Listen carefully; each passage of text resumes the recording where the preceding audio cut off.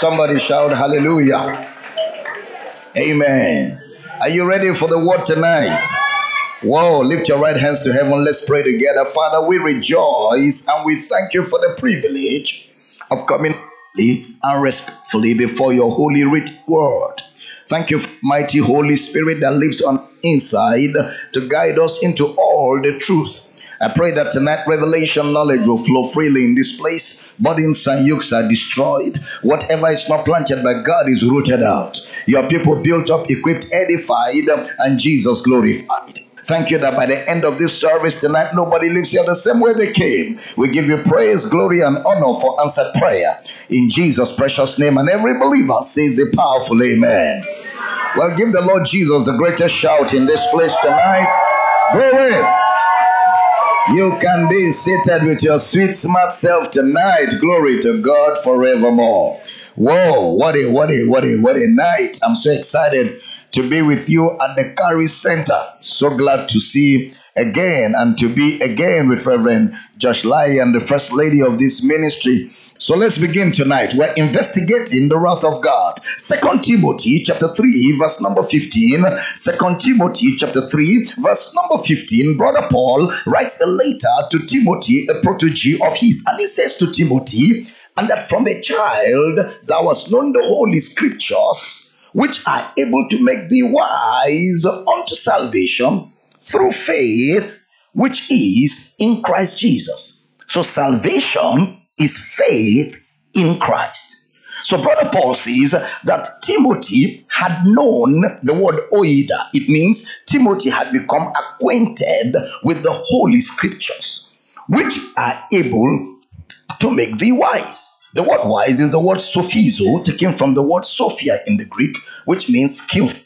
That the scriptures are able to make you skillful unto salvation through faith, which is in Christ Jesus. The next verse says, all scripture is given by inspiration. The word inspiration is the word breath. That the scriptures came out of the breath, the ruach of God, out of the pneuma of God, the scriptures that God breathed on people who documented the scriptures. And the scriptures are profitable. The word profitable is Greek word ophilimos. Ophilimos means advantageous or useful. That the scriptures will only be useful and advantageous for teaching. The word teaching there is the word didaskalia. The word doctrine, didaskalia, which means teaching or explanation. That the scriptures will only profit you when they are taught, when they are explained. That is, the scriptures are not for memorization. They are not for quotation. They are for explanation. They are for teaching. So the profitability of the scriptures only accrue to you when they are taught or explained.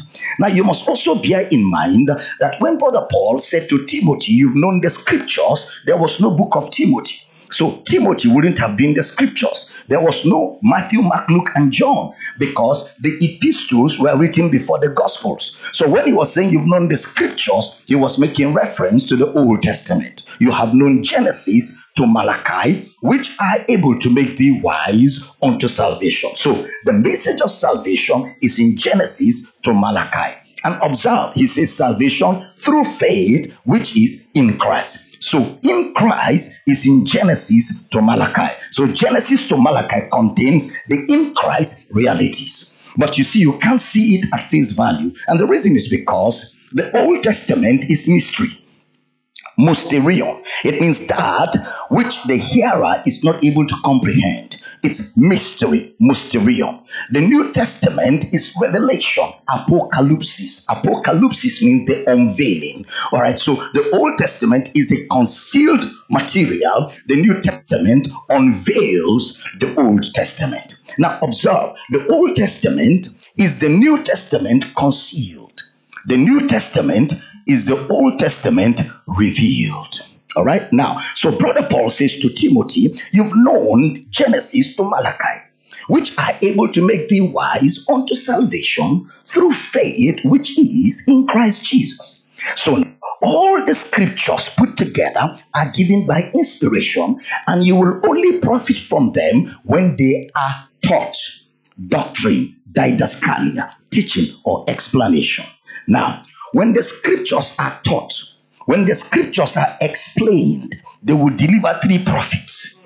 The first one is reproof. The word reproof is the word for evidence. Same word in Hebrews chapter 11 verse 1. Now faith is the substance of things hoped for, the evidence. The word evidence is the word reproof. So the scriptures will only profit you when you are given evidence, which means that our evidence of the subject matter, which is salvation through faith, which is in Christ Jesus, is only derived from the scriptures.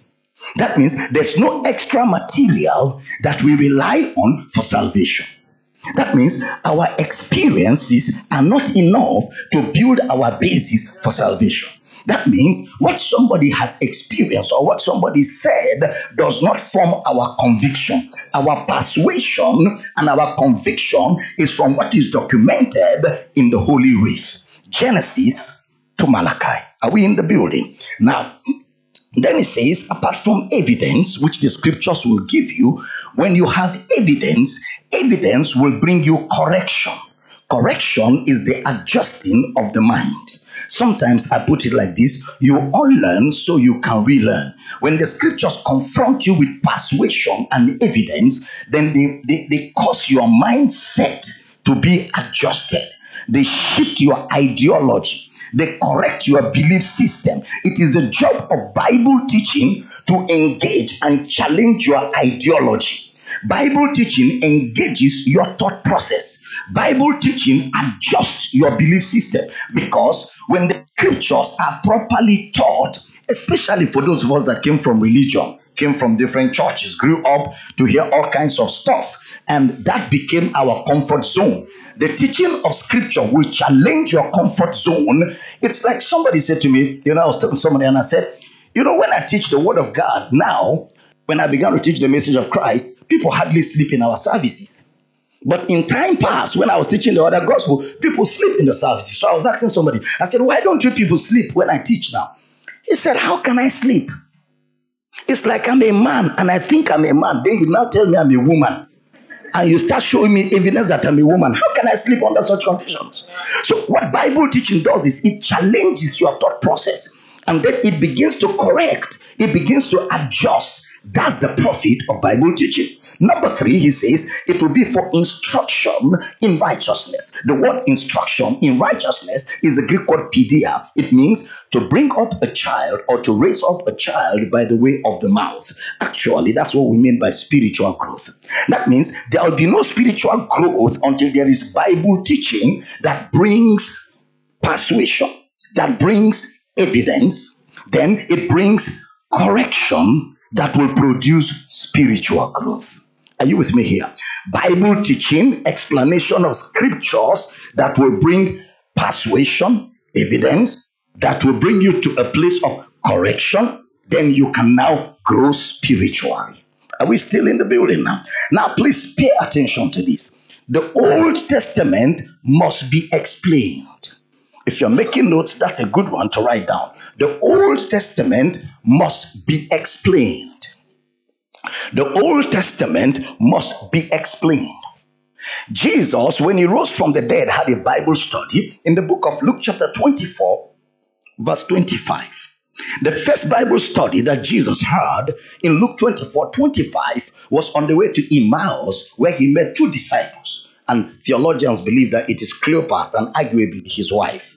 And they were discussing about the events of the past 3 days. And Jesus said to them, gentlemen, what are you guys talking about? And they looked at Jesus and said, are you a stranger in town? Have you not heard about Jesus, a good guy that was killed the other day? They were preaching Jesus to Jesus, but didn't know Jesus. So a man can be preaching Jesus and don't know Jesus. Somebody can be in church all his life and not know Jesus. They were preaching Jesus to Jesus and rebuking Jesus and scolding Jesus for Jesus. And Jesus responded and said to them, O fools, and slow of heart to believe all that the prophets have spoken. Ought not Christ to have suffered these things and to enter into his glory? Observe verse 27. And beginning at Moses and all the prophets. Jesus never went outside the books. Yeah. He never taught anything outside the books. Beginning at Moses, Genesis, Exodus, Leviticus, Numbers, Deuteronomy, Moses, and all the prophets, major, minor prophets of the Old Testament.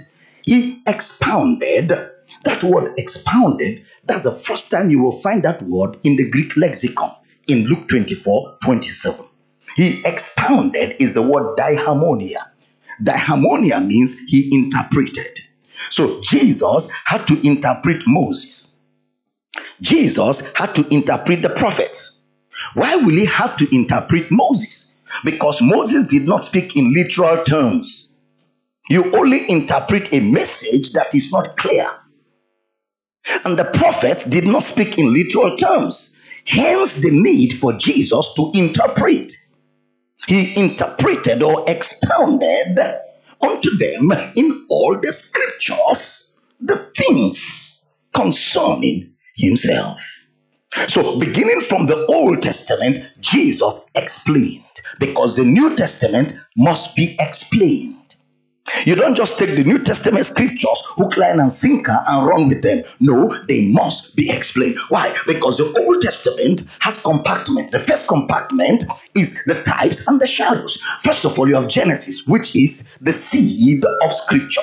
The seed of all scripture, Genesis. Then you have the types and the shadows under the law. The types, the shadows under the law. Then you have the prophecies and the promises of the prophets. Because every prophecy contains within it a promise. All right. So all of that combination is what constitutes the Old Testament. Therefore, because of the combination of different figures of speech, different communication systems within the Old Testament therefore must be explained. Are we together now? Right. Now, I said all of that to say what I'm about to say. James chapter 1 verse 13. James chapter 1 verse 13. James 1:13. Let no man say when he is tempted, I am tempted of God. For God cannot be tempted with evil, neither tempted he any man. That word, let no man say, is not referring to a casual statement. Let no man say is a present tense continuous. That is, it is referring to a viewpoint. A viewpoint, what you can call a theology or a belief system. When you say God did it, something goes wrong and your first response is God did it. Somebody dies and after all the prayer, he still died. God did it. It's a theology or a belief system. When people say God is trying me, or God is tempting me, or God is trying to teach me something, or I am tempted of God, or God allowed sickness to come to my body because God is trying to teach me a lesson, or God wants to get my attention. Look at the way Brother James started that discourse. In James 1:13, please pay attention. Let no man say when he is tempted, I'm tempted of God. For God cannot. If your Bible was mine, I will underline that. For God cannot be tempted with evil. So James begins the discourse with God cannot. God cannot. It's easy for people to say God did it. But James says God cannot. The viewpoint, no matter how strong it is, doesn't make the viewpoint true. For example, Islam does not affirm Jesus as Savior. Islam doesn't affirm the blood of Jesus as the cure for sin.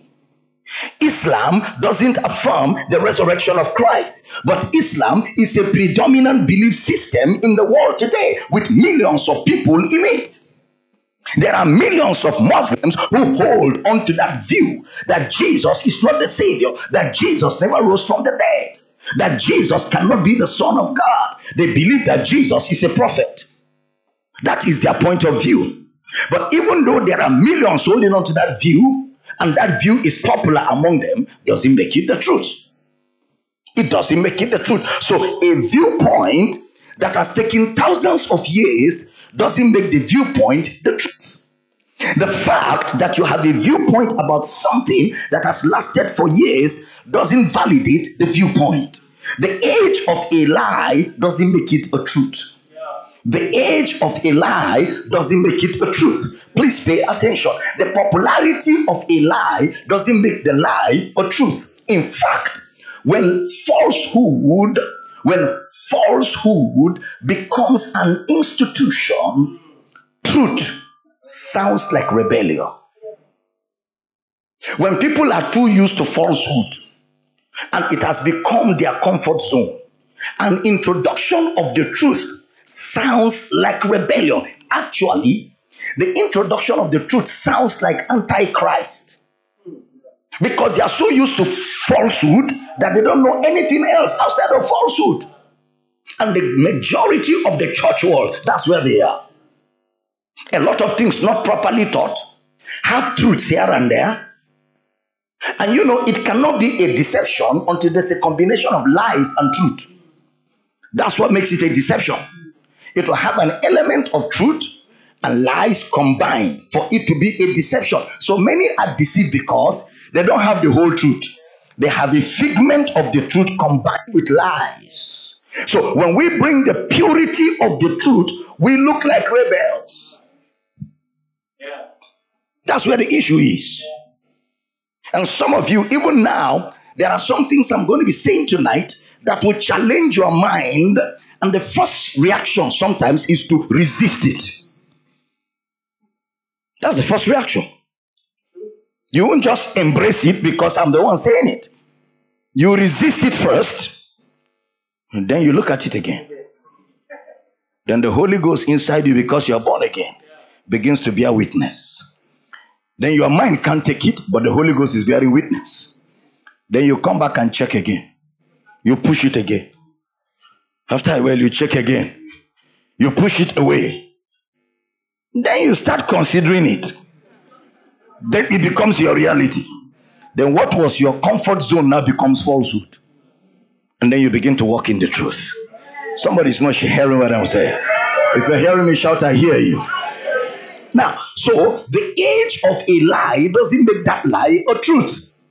James chapter 1 verse 13 again. Let no man say when he's tempted, I'm tempted of God. For God cannot be tempted with evil, neither tempted he any man. So there are things that should be settled in your mind about God.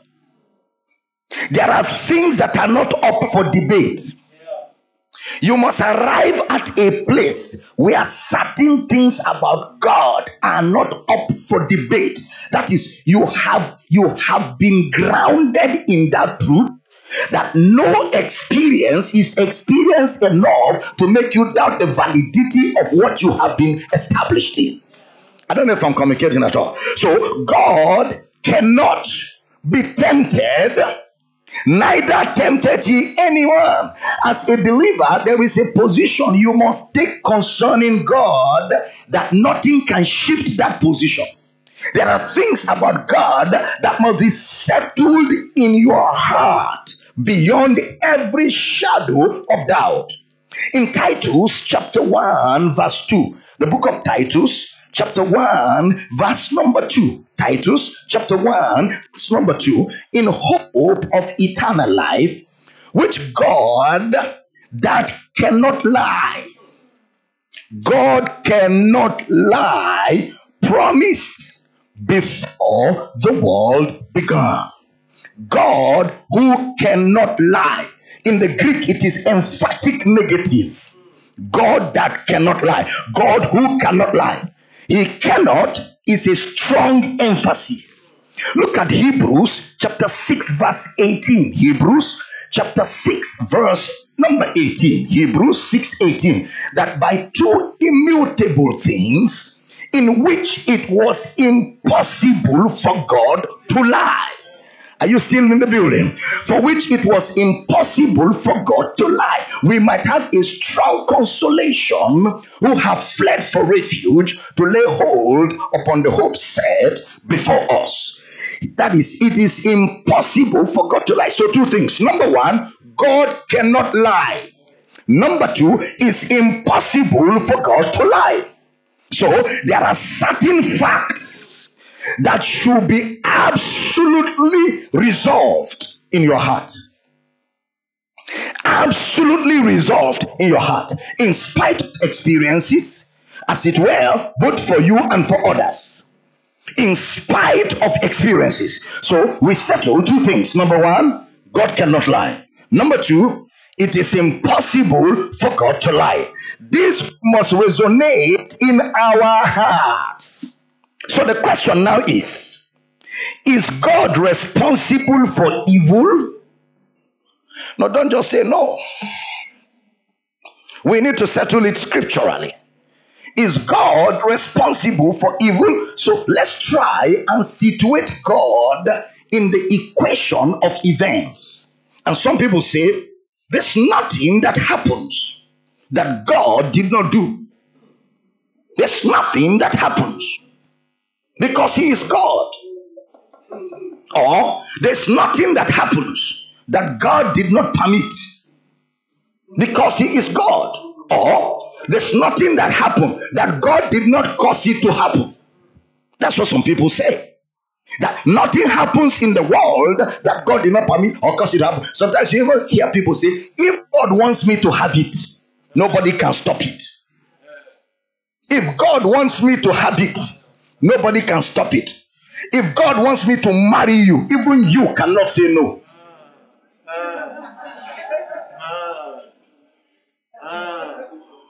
If God says I must get that job, I will get it anyhow. Well, that's what they say. And a lot of Christians are caught up in that trap. So when they are in that position and it didn't happen, they believe that God is using it to teach them a lesson. And there are many instances in the Old Testament that validates that position. The Lord has given and the Lord has taken away. Blessed be His holy name. The Lord gave me a wife and took her away. Blessed. What hypocrisy? What is there to bless His name for? He gave and He took. Why are you blessing Him? He has taken His stuff. Hypocrisy. Brother Job. We'll get to him in a few minutes. We'll get to him in a few minutes. Nothing happens in the world that God did not permit. Some people believe that the power of God, which they call the sovereignty of God. God is sovereign.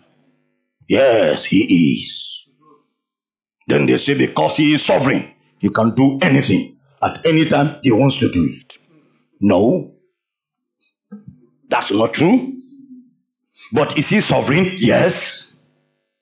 But does His sovereignty mean He can do anything He wants to do? No. So the sovereignty must be explained. Don't forget, the Old Testament must be explained. The sovereignty of God must be explained. Is God all powerful? Yes. Is God all-knowing? Yes. If He's not all-knowing, He's not God. If He's not all-powerful, it's not God. He sees the end from the beginning and sees the beginning from the end. That's why He's God. Nothing takes Him by surprise and nothing takes a chance. Any event occurs, He's aware it was going to happen.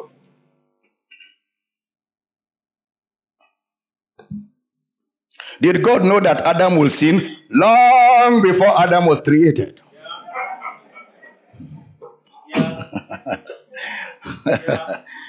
Okay, if God knows that Adam was going to see, why did God create him? We're coming there. What about Satan?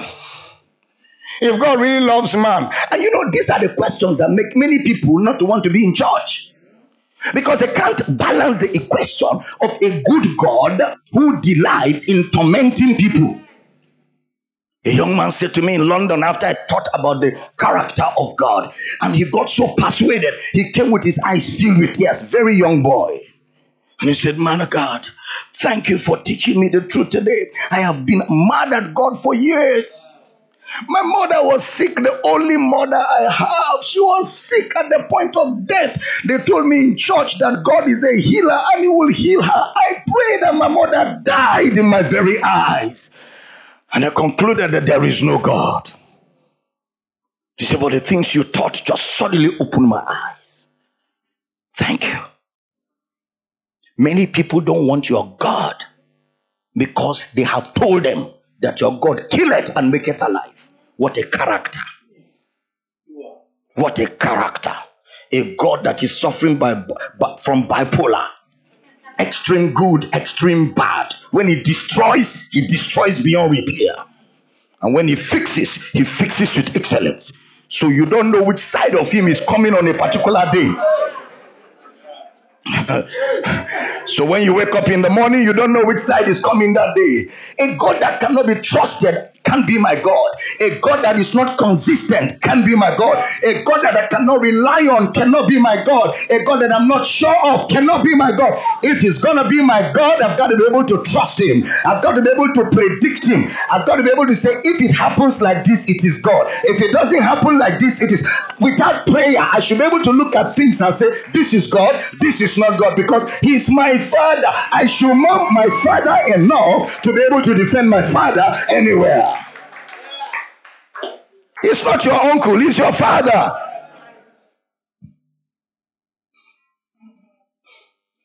And what we're sharing today and tomorrow is where the rubber meets the road in Christianity. This is the crux of the matter. A lot of people in churches with questions that cannot be answered, unresolved issues. They believe that there is God. Even Satan believes. We are not saying you don't believe that there is God. Even the devil trembles. In fact, you only believe. Satan trembles. He believes and he trembles. So you pray, but you're not sure God will answer. Because you don't know if what you're praying for is what God wants you to teach you a lesson. Now you hear preachers say sometimes when you pray, God says yes. Other times God says no. And some other times God says wait. I was taught that, and I used to think that in my growing years as a Christian. And it colored my relationship with God. Because I wasn't sure of when he would say yes, and when he's saying no, and when he's saying wait. So it put me in a dilemma where I wasn't sure of anything. And a lot of believers are in that place. So which means that everything that happens, God is the one doing it. Because that's the assumption. They believe that God is either part of it, or he's not part of it, or he permitted it. But he would have been part of it, because nothing can happen without his knowledge. That's a school of thought. But you need to intentionally and carefully go through some of these teachings. And that is why believers who don't honor the teaching of God's word can never be complete. Never. And let me tell you, what we're talking about here is not once a week church attendance. We're talking about a dogged commitment to the teaching of God's word on a daily basis. Just once a day, as a lifestyle. Once a week hearing of God's word is not enough for you to contend with the negativism around. There's a dogged approach that is required. Brother Paul taught daily. There was a church Brother Paul taught every day for 2 years. Space of 2 years. There was another one 3 months daily. There was another one 6 months daily. In fact, there was one where he taught from morning till evening. And then from evening till midnight, and one person in the service fell down and died. They brought him back to life. He sat down. They continued till morning. There's an intensity that is required in Bible teaching. There's no casual approach to eternal matters. Except you're not a serious person. If you're not serious, we will understand. There's an intensity that is required. If the realities of his finished work will be made manifest through you. Because what you don't understand, you can't enjoy. There's an understanding required.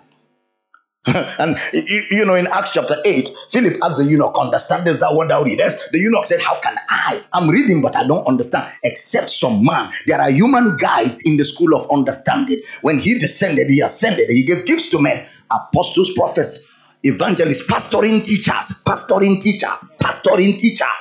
For the perfecting of the saints to do the work of ministry, that the body of Christ may be edified. There is a perfecting that is required. And in perfecting you, there is an intensity.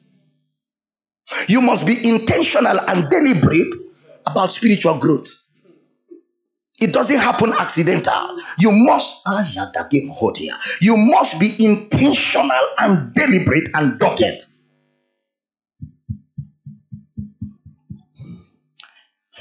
Especially those of us in Africa who have had a combination of religion, Africanization, witchcraft, occultism, diabolism, idol worship, all combined together as church. Combined together as church. I'm serious. That's why we look like rebels. When they should be celebrating and paying us specially. Because somebody who brings out to you the clarity of your father's character is somebody who loves you. Because that's where the gospel begins from. The revelation of God's character. Because you can't relate with somebody whose character you don't know. Are we teaching good? Yeah. Now, we're going somewhere with this.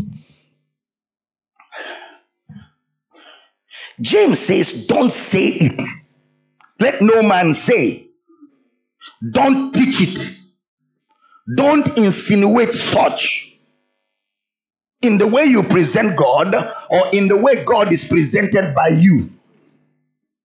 Let's define some things. Why is it difficult for people to answer who is responsible for evil? Why is it difficult? Why is it difficult? Why do people go all over the place? When evil happens, did God allow it? There was a tsunami the other day. Was it God that allowed it? Earthquakes happen. Why didn't God stop the earthquake? Why didn't God stop it? Why does God allow evil happen? There's a famous one. Why does God allow evil happen to good people? Good people? What's your definition of good? It's a question. What's your definition of good? Because the guy is a nice guy. He greets everybody on the street. That's why he's a good person. The rich young ruler said to Jesus, good master. Jesus said, there's none good but God. There's none good but God. So leave that side of good. Let's talk about other issues. Teaching good?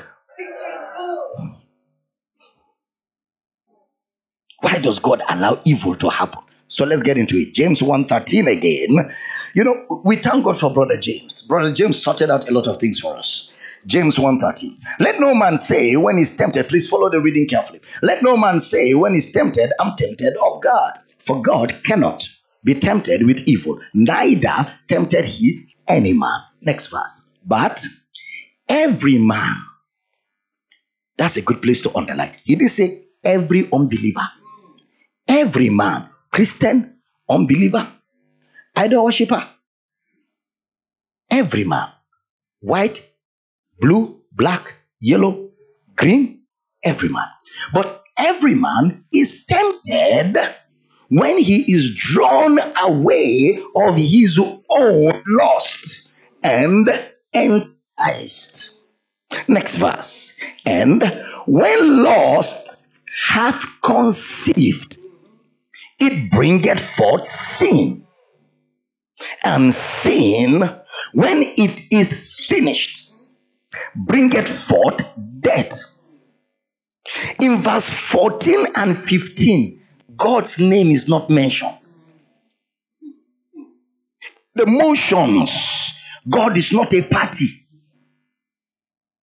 Every man is tempted when he's drawn away of his own lust. When lust conceives, it brings forth sin. Sin, when it is finished, brings forth death. Observe. So a man can have a desire. That desire will mature. And desire can of its own self bring forth.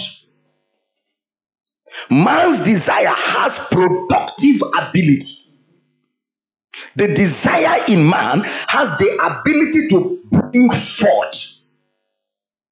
That is without God or Satan involved. A man can just sit down and desire, and by desire, sin, and by sin, produce death.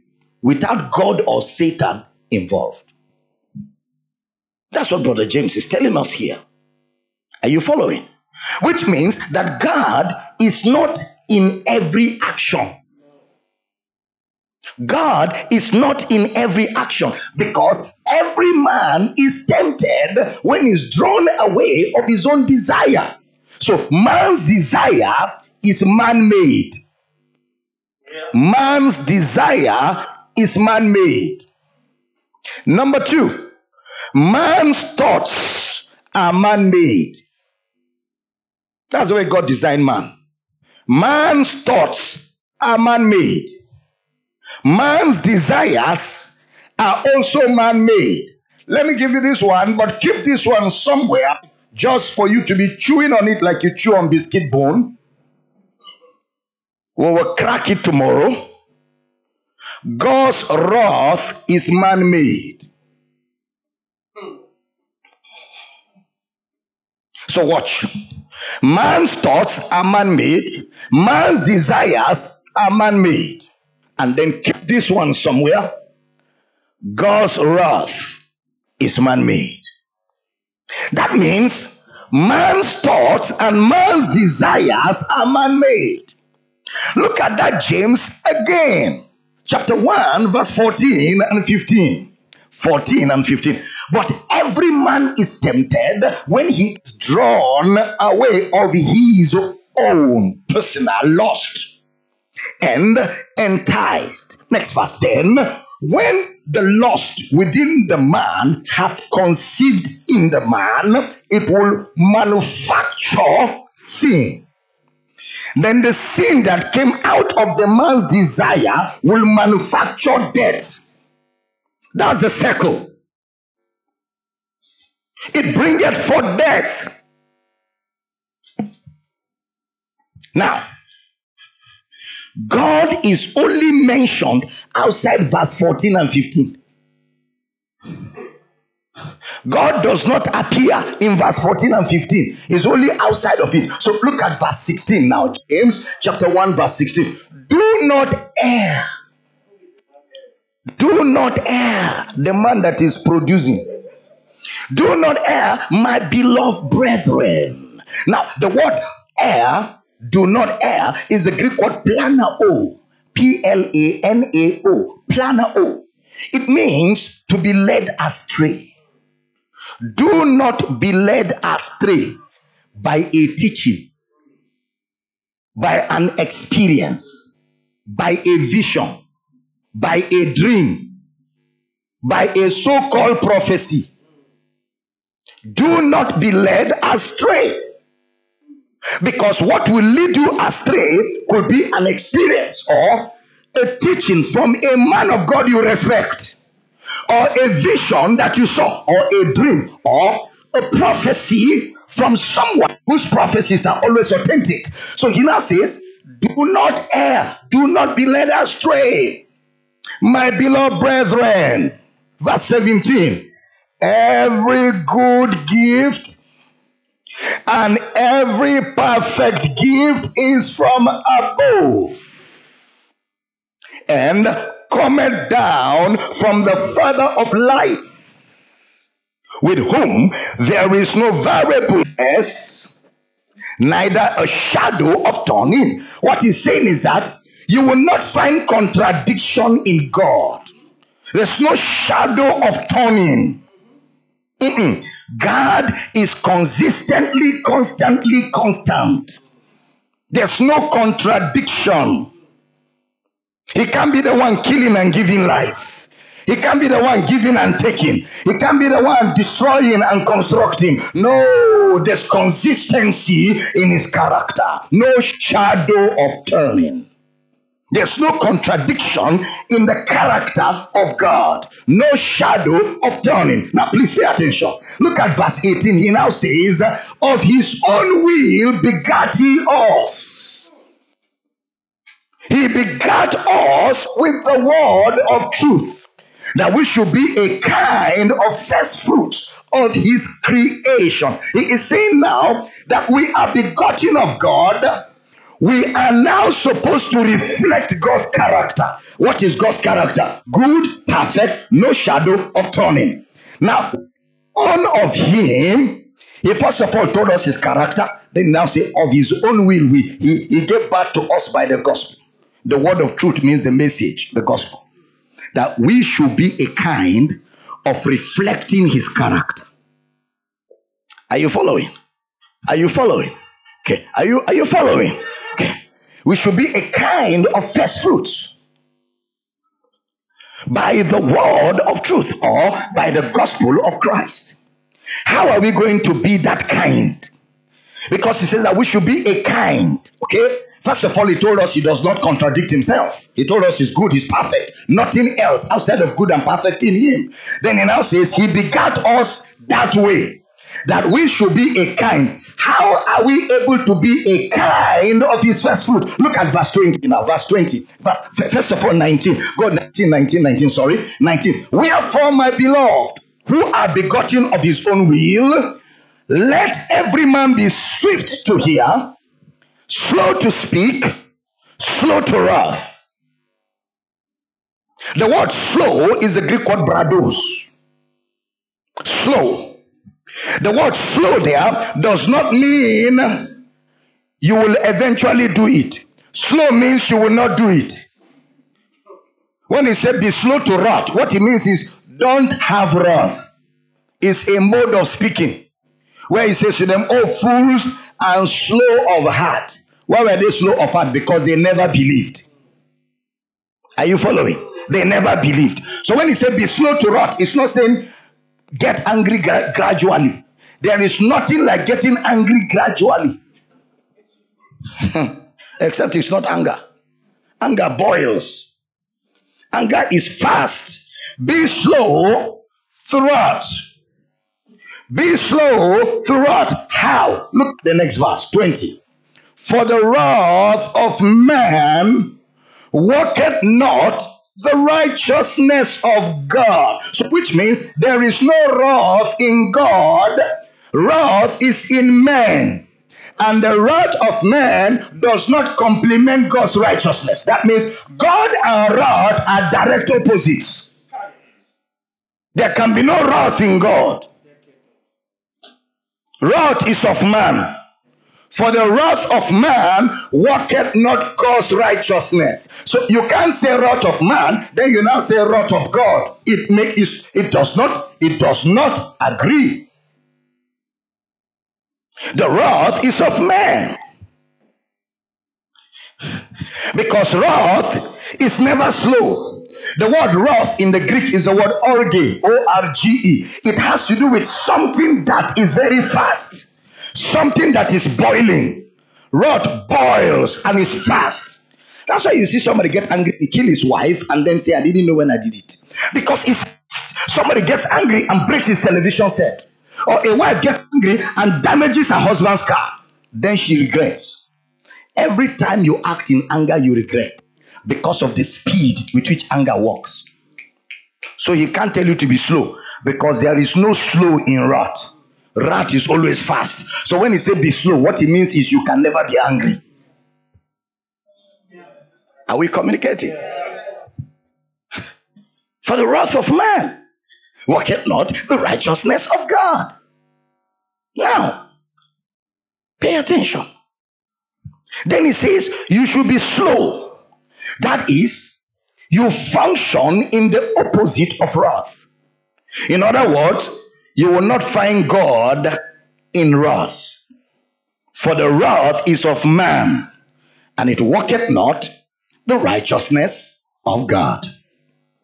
So he makes it absolutely clear that there is no wrath in the operation of God, and there is no wrath in God himself. Now the question for many people is, when things happen, we keep asking, did God allow it?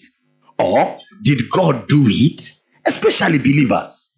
Maybe a brother is sick, or a sister is sick, or a sister died at the point of delivery, or some brother dies in a car accident, or a pastor has an unfortunate situation where he just died, like a pastor who was preaching on the pulpit, as he just dropped the microphone, he slumped and died.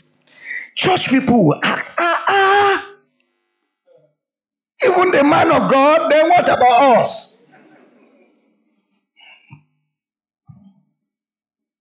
Maybe God is punishing him for something. How can God disgrace his servant on the pulpit? All kinds of things. All kinds of things. We always are looking for a reason to give why something happened. Now, watch this. Whatever you arrive at in your belief system is a product of what you heard and saw. Whatever you arrive at, when you ask that question, whatever you arrive at is a product of what you saw and heard.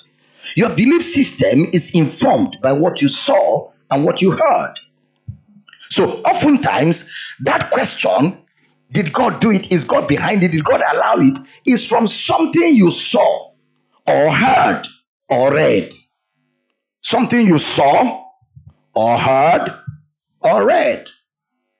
Those are the three avenues that forms your belief system. And some people have it as a preconceived notion and may have held it for long, or may have even been in the practice of it. And when the word of God comes, their mindset fights the word because they want to maintain that notion that God must be the one behind killings. Somebody said, Dr. Damina, don't mind them. They're preaching sugar-coated messages. Don't listen to them. You'll go to hell. How can you say that there is no wrath in God? Is God not a God of justice? If God is a God of justice, justice have to deal with offenses. And in justice, you destroy an offender or you destroy somebody who commits crime. How can God be the judge of all, which he is, and not have a justice system where he pays people for good and punishes people for bad? What kind of God will that God be? Oh, you are right. God is the judge of all the earth, and God has the best justice system earth ever saw, because he's God. He's a just God. There is no evil in him, and he does not overlook wrong. He does not pamper wrong. He does not play with wrong. He does not handle wrongdoings with kids' gloves. He's a God of justice. What does he do with wrongdoings and sin? He punishes them squarely. The soul that sinneth shall die.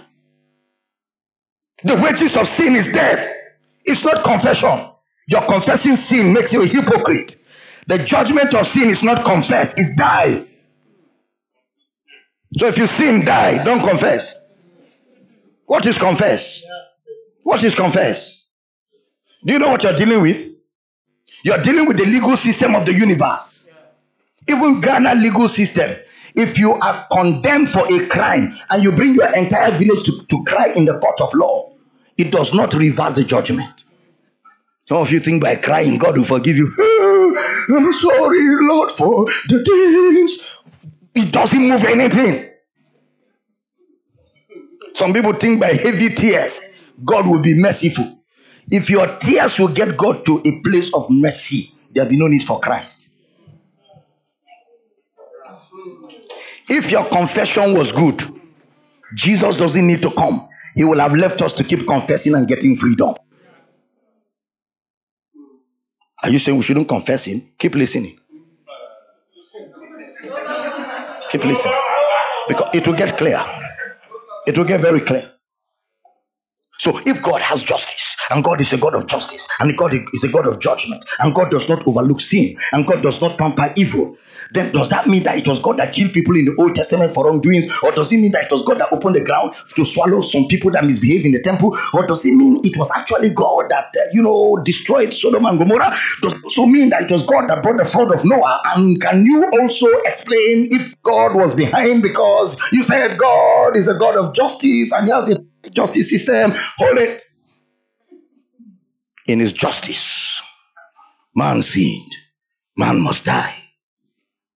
But the death of a sinner cannot score points with the justice of God, because the death of a sinner is already corrupted. The man is a sinner. If anything will appease the justice system, it must be the death of a sinless. But man is a sinner. Man's verdict has been passed. Death. He cannot, in his punishment or status as a dead man, appeal. He will have to get a lawyer who can come to the court and plead his case. And man has no wherewithal. And man is broke. Man is destitute. Man is hopeless. Man is helpless. Man cannot even help himself. Talk more of employing somebody to speak for him. But God loves man. God looks at dying man. God looks at man suffering from the outcome of his sin. Sin is ravaging man. Sin is eating man up. God said, I've got to do something if I love man. So God became a man, sinless, and said, in the place of man, I step in. Let the judgment of man be on me. So God punishes sin on himself. That is why salvation is grace. Yeah. Grace because somebody paid for it. Yeah. See, the whole essence of God becoming a man is love expressed. Jesus is the love of God dispensed. Jesus is the love of God expressed. Jesus is the love of God demonstrated. Jesus is the love of God manifested. Jesus is the love of God in humanity.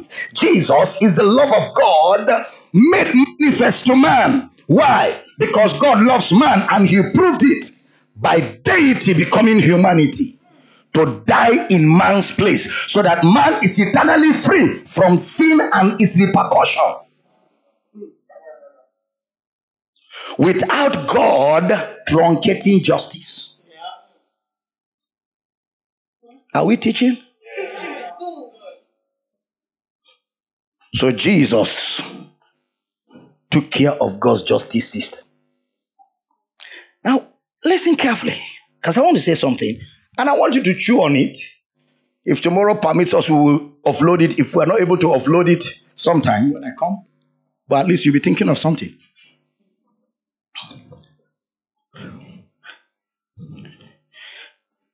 Jesus didn't die to pay God for man's sin.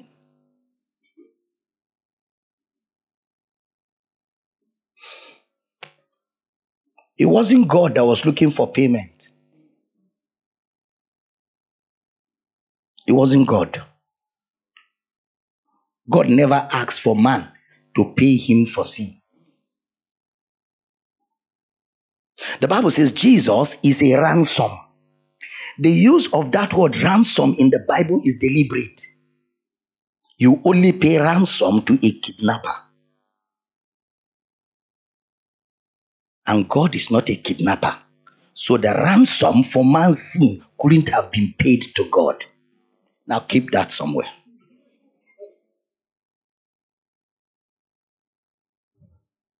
Because the death of Jesus was a ransom. The Son of Man gave himself a ransom for man. Ransom. When you pay ransom to a kidnapper. God didn't kidnap us. So the payment was not to God.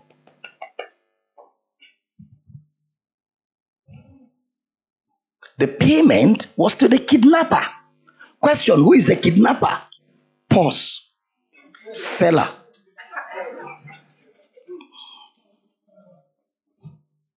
Are we together? Keep it somewhere, right? There are two things I've asked you to keep somewhere, right? What was the first one? The wrath of God is man-made. The second one, God is not the kidnapper, so the ransom wasn't paid to God. Okay? Keep that somewhere. I'm almost done. Are you blessed tonight? I'm almost done. But let me push a little more.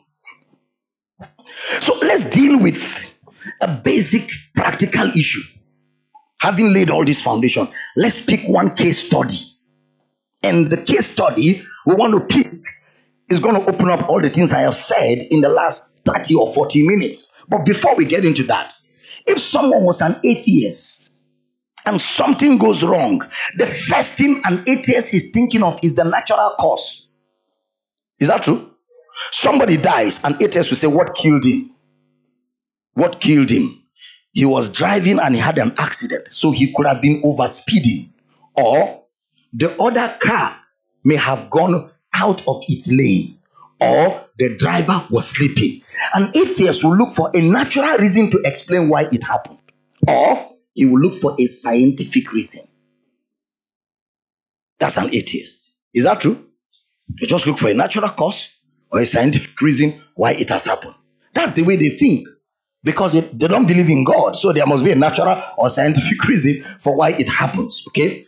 If you are thinking as a Christian, because of the mess up, the religion, Africanization, diabolism, idol worship mixed together as Christianity has produced in us, there must be a spiritual reason.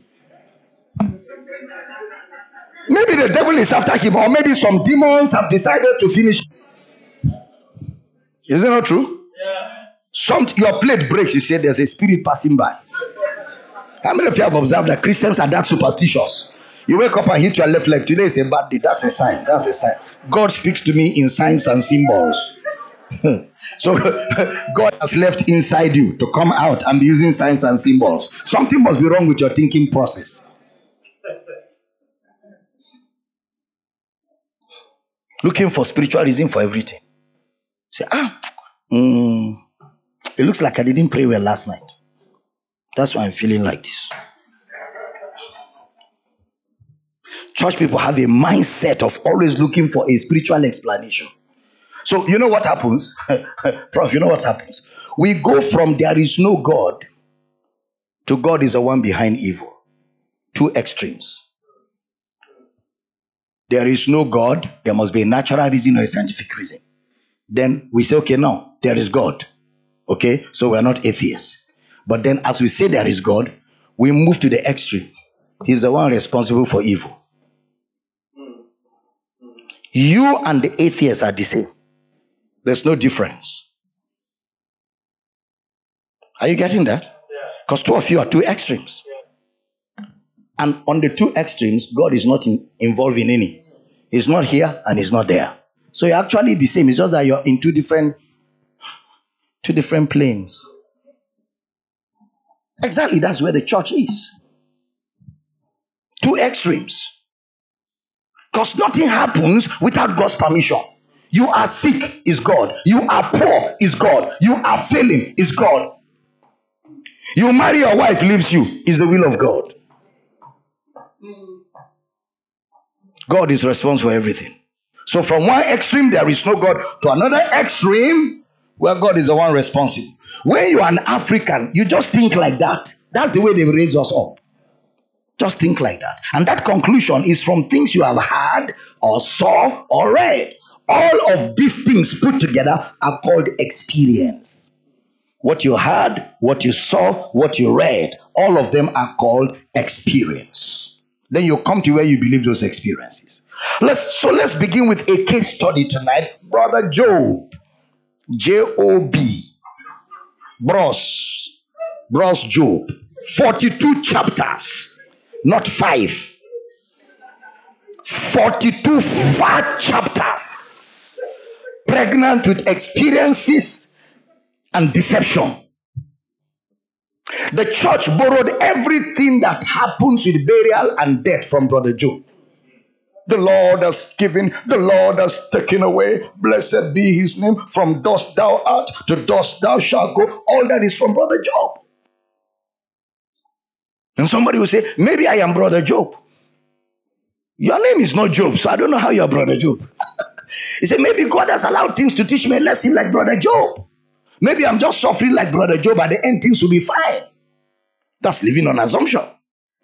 So who is Job? Well, we know the story of Job. And I don't want to go through all the story because we have an idea, a fair idea. But look at this in Job chapter 1, Job chapter 1, give me verse number 25, I think, if I'm not wrong. Job 1:25. Job chapter 1, and they were 125, 25. Bless you. If there's no 25, give me 23. Thank you, Lord. Job chapter 1. Job chapter 1. I want us to read. That's why I'm waiting. Glory to God. 21. Is that the last verse? 22. Give me 21. And said, naked came I out of my mother's womb, and naked shall I return thither. The Lord gave, and the Lord had taken away. Blessed be the name of the Lord. You give and take away. You give and take away. No.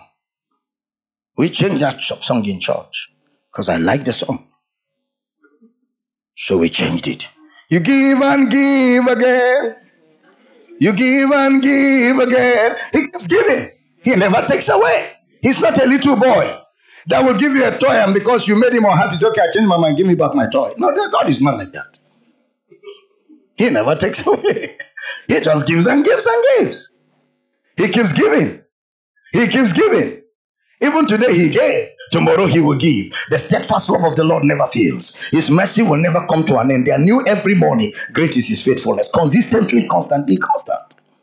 So now Job is saying it is God that took his children away.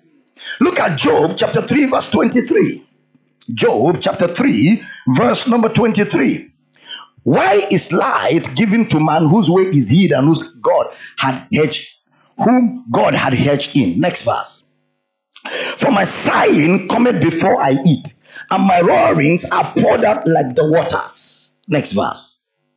For the thing which I greatly feared is come upon me, and that which I was afraid of is come unto me.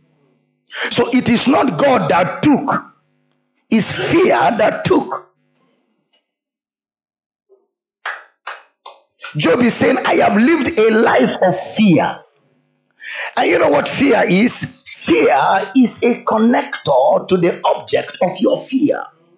Just like faith connects you to the promises of God.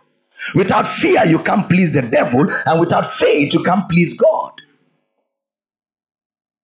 Tolerated fear contaminates faith. That's why God has not given to you the spirit of fear, because fear is not of God.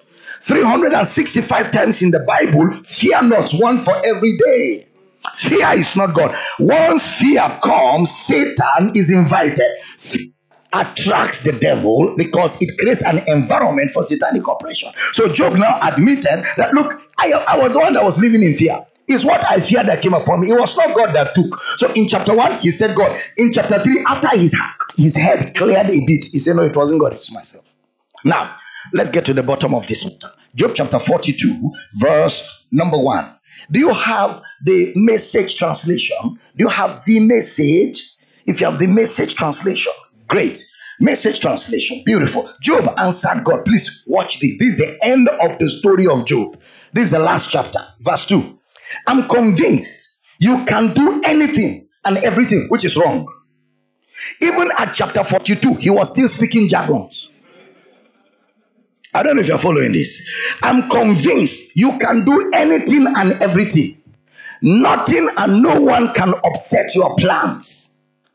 Next verse. You asked, who is this muddying the water, ignorantly confusing the issue, second guessing my purposes? I admit it. I was the one. I babbled on about things far beyond me. Made small talk about wonders way over my head. Next verse. You told me, listen and let me do the talking. Let me ask the questions. You give the answers. Next verse. I admit, I once lived by rumors of you. So everything Job said in 41 chapters were all rumors. All of them were rumors. They were assumptions. I once lived by rumors of you, but now I have it all firsthand from my own eyes and ears. I love the way the King James will put it. Go back to King James, verse 5 and 6. King James Version. Job 42, 5 and 6. I have heard of thee by the hearing of the ear. Everything I said was what I heard. I didn't prove anything for myself. But now, my eye seeth thee. So it took 41 chapters for Job to finally know that it was not God that was behind his torment. Do you know what the New Testament said about Job? Just one sentence. That is, there is no lesson to learn. See, let me show you this. The Old Testament is mystery. The New Testament is revelation. Okay? The New Testament is the rightly divided word, because the New Testament was taken out of the Old Testament and divided for the benefit of the church. So what the New Testament has no commentary on is of no nutritional value to the believer. Do you know that all Jesus could say about Solomon, the entire wealth of Solomon that was celebrated in the Old Testament, when Jesus and only Jesus made a commentary on Solomon, nobody else. That's to show you how useless everything told about Solomon in the Old Testament is. It's totally useless, the whole story. The only thing Jesus said about Solomon is that the lilies and the birds are better than Solomon. That's the only commentary. Nothing to learn. The only thing to learn is that whenever you think of the wealth of Solomon, look at the lilies, look at the birds. They are better than Solomon. This is Jesus speaking. This is Jesus speaking. So what does the New Testament say about Job? He said, you have heard of the patience of Job, how that the Lord was merciful to him. That means the only thing to learn from the story of Job is God's mercy. That the only part God played in the affliction, the torture, the torment of Job was to show him mercy. That's all. God was not behind the sickness. God was not behind the death. God was not behind the destructions. God was not behind anything that Job suffered. The only part God played is the mercy. God just showed Job mercy. What was the mercy? You can touch everything. Don't touch his life. That was God's mercy. That's all. Let me shock you. Elijah brought fire down, didn't he? The church even has a song for Elijah. Lord, I want to be another Elijah here. These are the days of Elijah. What is he coming here to do? What did he forget? These are not the days of Elijah, man. These are the days of the sons of God. Elijah is a servant. We are sons. Now, I'm sorry for those of you who have had Elijah as a hero. I didn't mean to make you feel bad. The New Testament has no commentary on Elijah, only one sentence. Elias was a man of like passion, but he prayed. Finish. So he prayed is the only thing that the New Testament acknowledged in Elijah. Nothing more. And only James referred to Elijah. The New Testament gives you the weight of any subject discussed in the Old Testament. If you can't find it in the New Testament, forget it. It's not important. So watch this. Who killed the firstborns of Egypt? Hebrews 11:27. Hebrews 11:27. And that's the only commentary you find in the New Testament. By faith, he forsook Egypt, talking about Moses, not fearing the wrath of the king, for he endured as seeing him who is invisible. Next verse. Ooh. Through faith, are you here?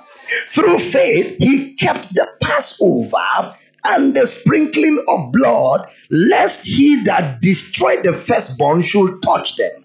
So God didn't kill the firstborn. God only protected the children of Israel who expressed faith in him. So the only part God played was to protect Israel. The angel of death was not from God. It was the destroyer. It wasn't God that killed. That angel didn't come from God. Are you in the building? See, the Old Testament people didn't know God. They didn't know God. How do we know that? Hebrews 1:1. Hebrews 1:1. God, who at sundry times and in diverse manners spake unto the fathers, how? By the prophets. By the prophets. By the prophets. And some of these prophets, Jesus corrected them. Because their words were not final. Because they too were functioning sometimes on assumption. Oh, how did Jesus correct the prophet? Luke 9:51. Luke chapter 9, verse 51. Ayabada.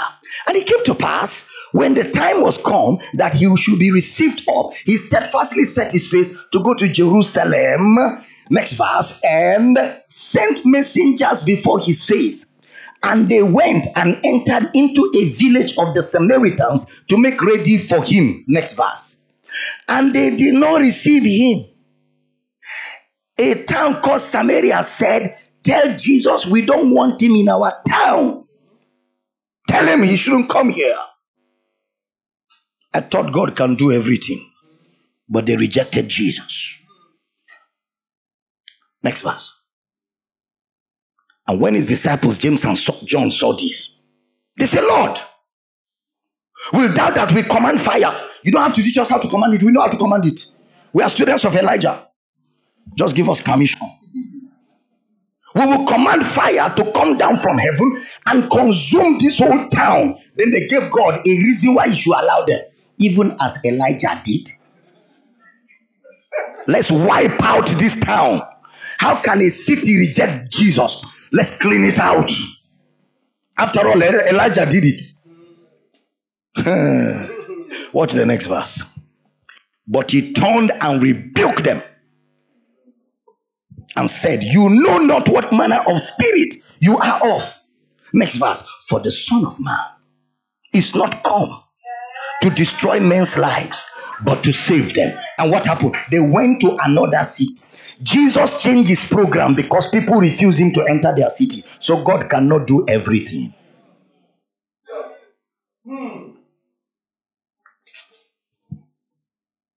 If God can do everything, they will have forced their way through the city. But when the city said no, he changed his location. He said, you know not what manner of spirit you are of. I'm not here to destroy lives. I've never destroyed. I don't destroy. I will never destroy. I came to save lives. That means if Jesus was there when Elijah was commanding fire, he would have told him, stop that nonsense. Stop it. Reverse the fire. Because what he does not tolerate today, he wouldn't have tolerated yesterday. He wouldn't have tolerated tomorrow because it's the same yesterday, today, and forever. If I'm teaching, say I hear you. See, there is consistency in God's character. Now, let me give you this as I close. Are you? The prophet, beginning from Moses. Moses presented God in a particular form that was not too good. Because even Moses, Jesus corrected him. You have heard, it has been said by them of old, an eye for an eye. That's Moses. But I say, bless those that hurt you. Pray for those that curse you. Do good to those that despitefully use you, that you may be the children of your father. That's how your father behaves. Don't copy Moses. Moses didn't know your father like you know him. Oh, am I communicating? Yes. He corrected Moses. He corrected Elijah. Why? Because they didn't have the accurate revelation of God. And somebody says, how do you know that? Hebrews chapter 8 verse 10. Hebrews chapter 8 verse 10. Hebrews chapter 8 verse 10. For this is the covenant that I will make with the house of Israel and with the house of Judah, house of Israel, after those days, save the Lord. I will put my laws into their mind and write them in their hearts, and I will be to them a God, and they shall be to me a people. Next verse. And they shall not teach every man his neighbor, saying, know the Lord. For all of you shall know me. So in the new covenant, we have a revelation of God that the old covenant didn't have. Somebody say, prove more. John 1:18. John chapter 1 verse 18. Glory to God. When I talk about the character of God, I go crazy, man. Because that's my father I'm defending. And I know him well. No man had seen God at any time. So before the incarnation of Christ, nobody saw God. Adam never saw God. Moses never. None of them saw God. No man has seen God at any. That is, since time started, nobody saw God. There has never been a physical appearance of God. Never, not once. So it's easy to assume. It's easy to conclude. It's easy to be wrong about somebody whom you've never met. You've never known. Now, the only begotten Son, which is in the bosom of the Father, he had declared him. That is the reason why I came. Two things. Number one, to reveal the exact character of God. Number two, to save man from sin, which is still part of his character. Yeah. Are you following? Yeah. This is John speaking. Look at Jesus himself speaking. John 5:37. John chapter 5 verse 37. And the Father himself, which has sent me, had borne witness of me. Then he turned to the Jews and said to them, you have neither heard his voice at any time, nor seen his shape. None of you have ever heard his voice. None of you have ever seen his shape. Then look at the next verse. And you have not his word abiding in you. For whom he has sent, him you believe not. You've never seen him. Neither came from him. I want to tell you about him. You're arguing with me. This is Jesus speaking. So God saw that his character was modeled up.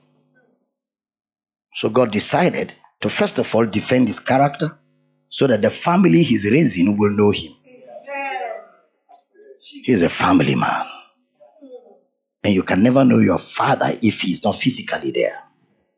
So Jesus came physically so that we can know God in a man. Our God is a man. It's called identification. So when he walked the earth, he was revealing to you what he does. He killed nobody. God never kills. He made nobody sick. God never brings sickness. He destroyed nobody. God never destroyed. Even at the point of his crucifixion, they came to arrest him. As they were about to arrest him, Marcus brought out a knife. Peter brought out a knife, chopped off the ear of Marcus, who wanted to arrest Jesus. Jesus stopped and said, Peter, stop that. Took the ear, fixed it back. Don't spoil our record. We don't destroy. We don't destroy. Put your knife back. We don't destroy. This is the person that will arrest him. He's still healing him. That's my Father. Every good and every perfect gift coming from above, from the Father of lights, with whom there is no variableness, nor a shadow of turning. Are you blessed tonight? Yeah. That's just a foundation I have just laid tonight. Tomorrow we get into some more things.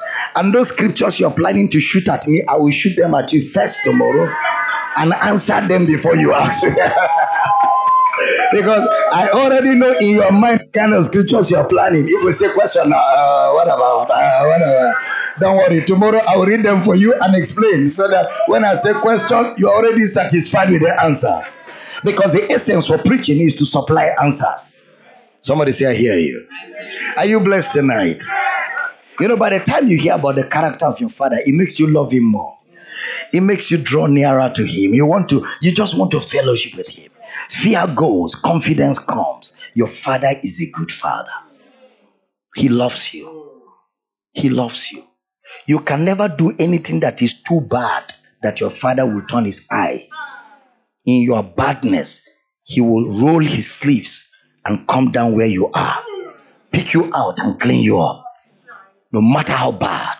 No matter how bad. I've had people freed from addictions, people freed from all kinds of things, just listening to the message of Christ. No deliverance, no special prayer. Just hearing about the character of God freed them from addictions, from holes of the enemy. Total freedom.